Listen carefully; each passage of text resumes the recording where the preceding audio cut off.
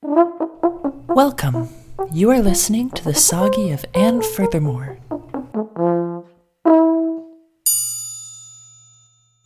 Then suddenly, I was awakened from my dream by a loud thumping on the side of our boat by CPS, Child Protective Seals. I stumbled out onto the dock, still in my PJs. And furthermore, we need to ask you a few questions about the baby seal you saw yesterday.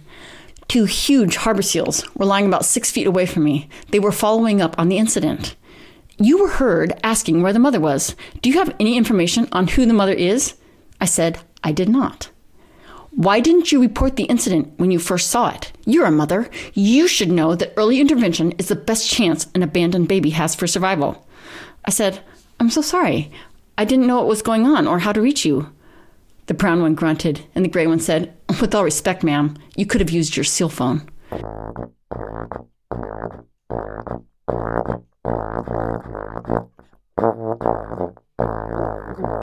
I said, there were so many people there. I assumed everything was okay, or that one of the other adults would call it in.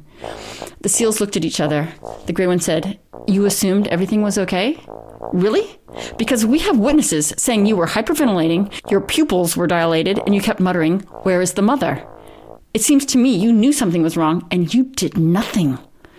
The brown seal said, those other people were tourists, ma'am. You live here.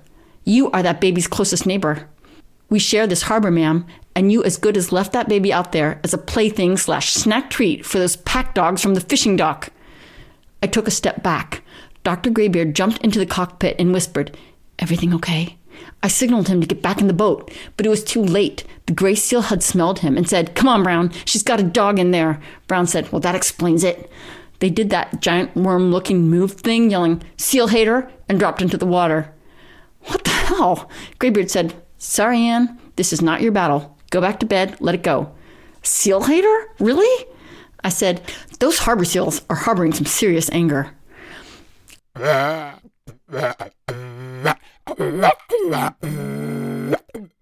Great news. Marie told me the baby seal thing was her fault. Sweet. She said she felt terrible about it. She said she felt terrible about not telling me that it was okay for the babies to be on the beach or something like that it was safer in the water while the mother was hunting. I don't know. I stopped listening after she said it was her fault. I feel great now. Thanks, sis.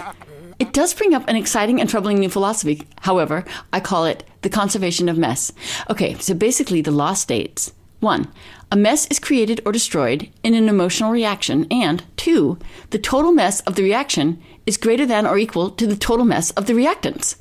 That's it. That's why I'm having all this anxiety and guilt. Because I am surrounded by people who are making a mess but are not reacting or feeling the equal and opposite responsibility, guilt, and shame. The emotional mess of contrition and regret is not being used up by the people who committed the mess. The equation is not balanced, and so the mass of the emotional mess has to go somewhere. And who better than a mother to take that on? And who better than an older sister, who is also a mother, to take it again and say, hey girl, my bad. Thanks, sis. I love science.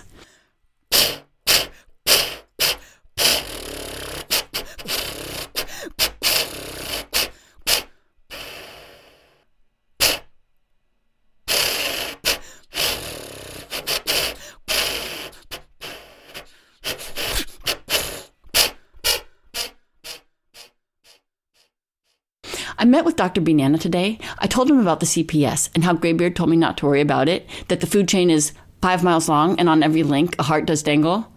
Nana said, isn't that a quote from a Joan Baez song, Silver Dagger? And I said, yes, I believe it is. He said, does that song have meaning for you? And I said, no. So anyway, we talked some more about my troubles and how they affect my lack of functioning in human society, which we are euphemistically addressing as my intonation issues. And I asked him quite bluntly, if I'm having trouble with my social cues with other humans, shouldn't I be seeing a human therapist? To which Dr. Nana answered with equal bluntness, you tell me. I thought about it, and I think maybe it's okay. Maybe it's even better. Working on my relationships with a banana slug sort of reduces the components of my interactions with humans to a more essential level. For example, okay, I don't have an example, but I'm sure there is one. I can't think of it, but I'm pretty sure there is a good example. Maybe. Dr. B. Nana asked me about my marriage. I said it was fine and that I wasn't there for marriage counseling. He said, wow, that sounded very avoiding. Are you sure you're not being defensive? And I said, if I wanted to avoid, I would say something like, yeah, no, my moorage is fine. The docks are solid. The seals are a little aggressive, but the marina has a pump out service with the liveaboard fee, which is like awesome. The reason I said I wasn't there for marriage counseling is because I feel like my marriage is the only relationship I am comfortable in right now. And while I don't mind talking about it, even happy talking about it, I just don't want to get off track. Dr. Banana said, oh, I'm sorry, do you have a train to catch? Are my rates so fucking high that you can take 5 fucking minutes and give me a little background information on the one, and I might add the one and only relationship that is working for you? Do you think I was being gratuitous or off point to ask for just a little goddamn information? I'm trying to diagnose you, and all I get are like talking seals and shit. Come on, work with me.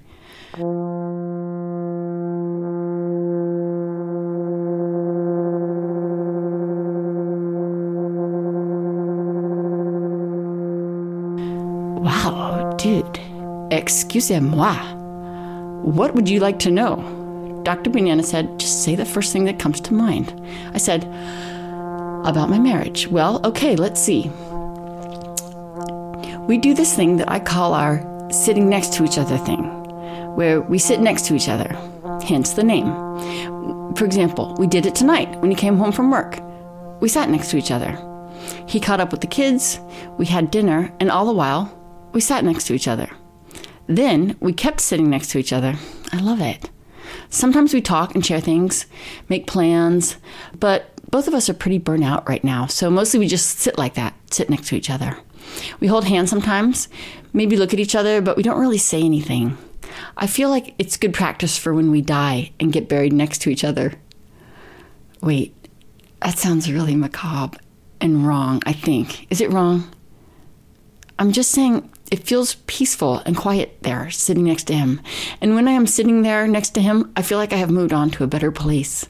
And I am survived by my children, whose actual chances for surviving me go up considerably the more I can sit next to my husband and feel good. Dr. B said, I'm glad to hear you feel that way. I said, there's one more thing. Sometimes when I'm not sitting next to him, I pretend that I'm sitting next to him. The Furthermore Soggy is created, written, and performed by Anne Ellsworth, and edited and produced by me, Sophia Coleman. Thanks for listening, and be sure to tune in next week.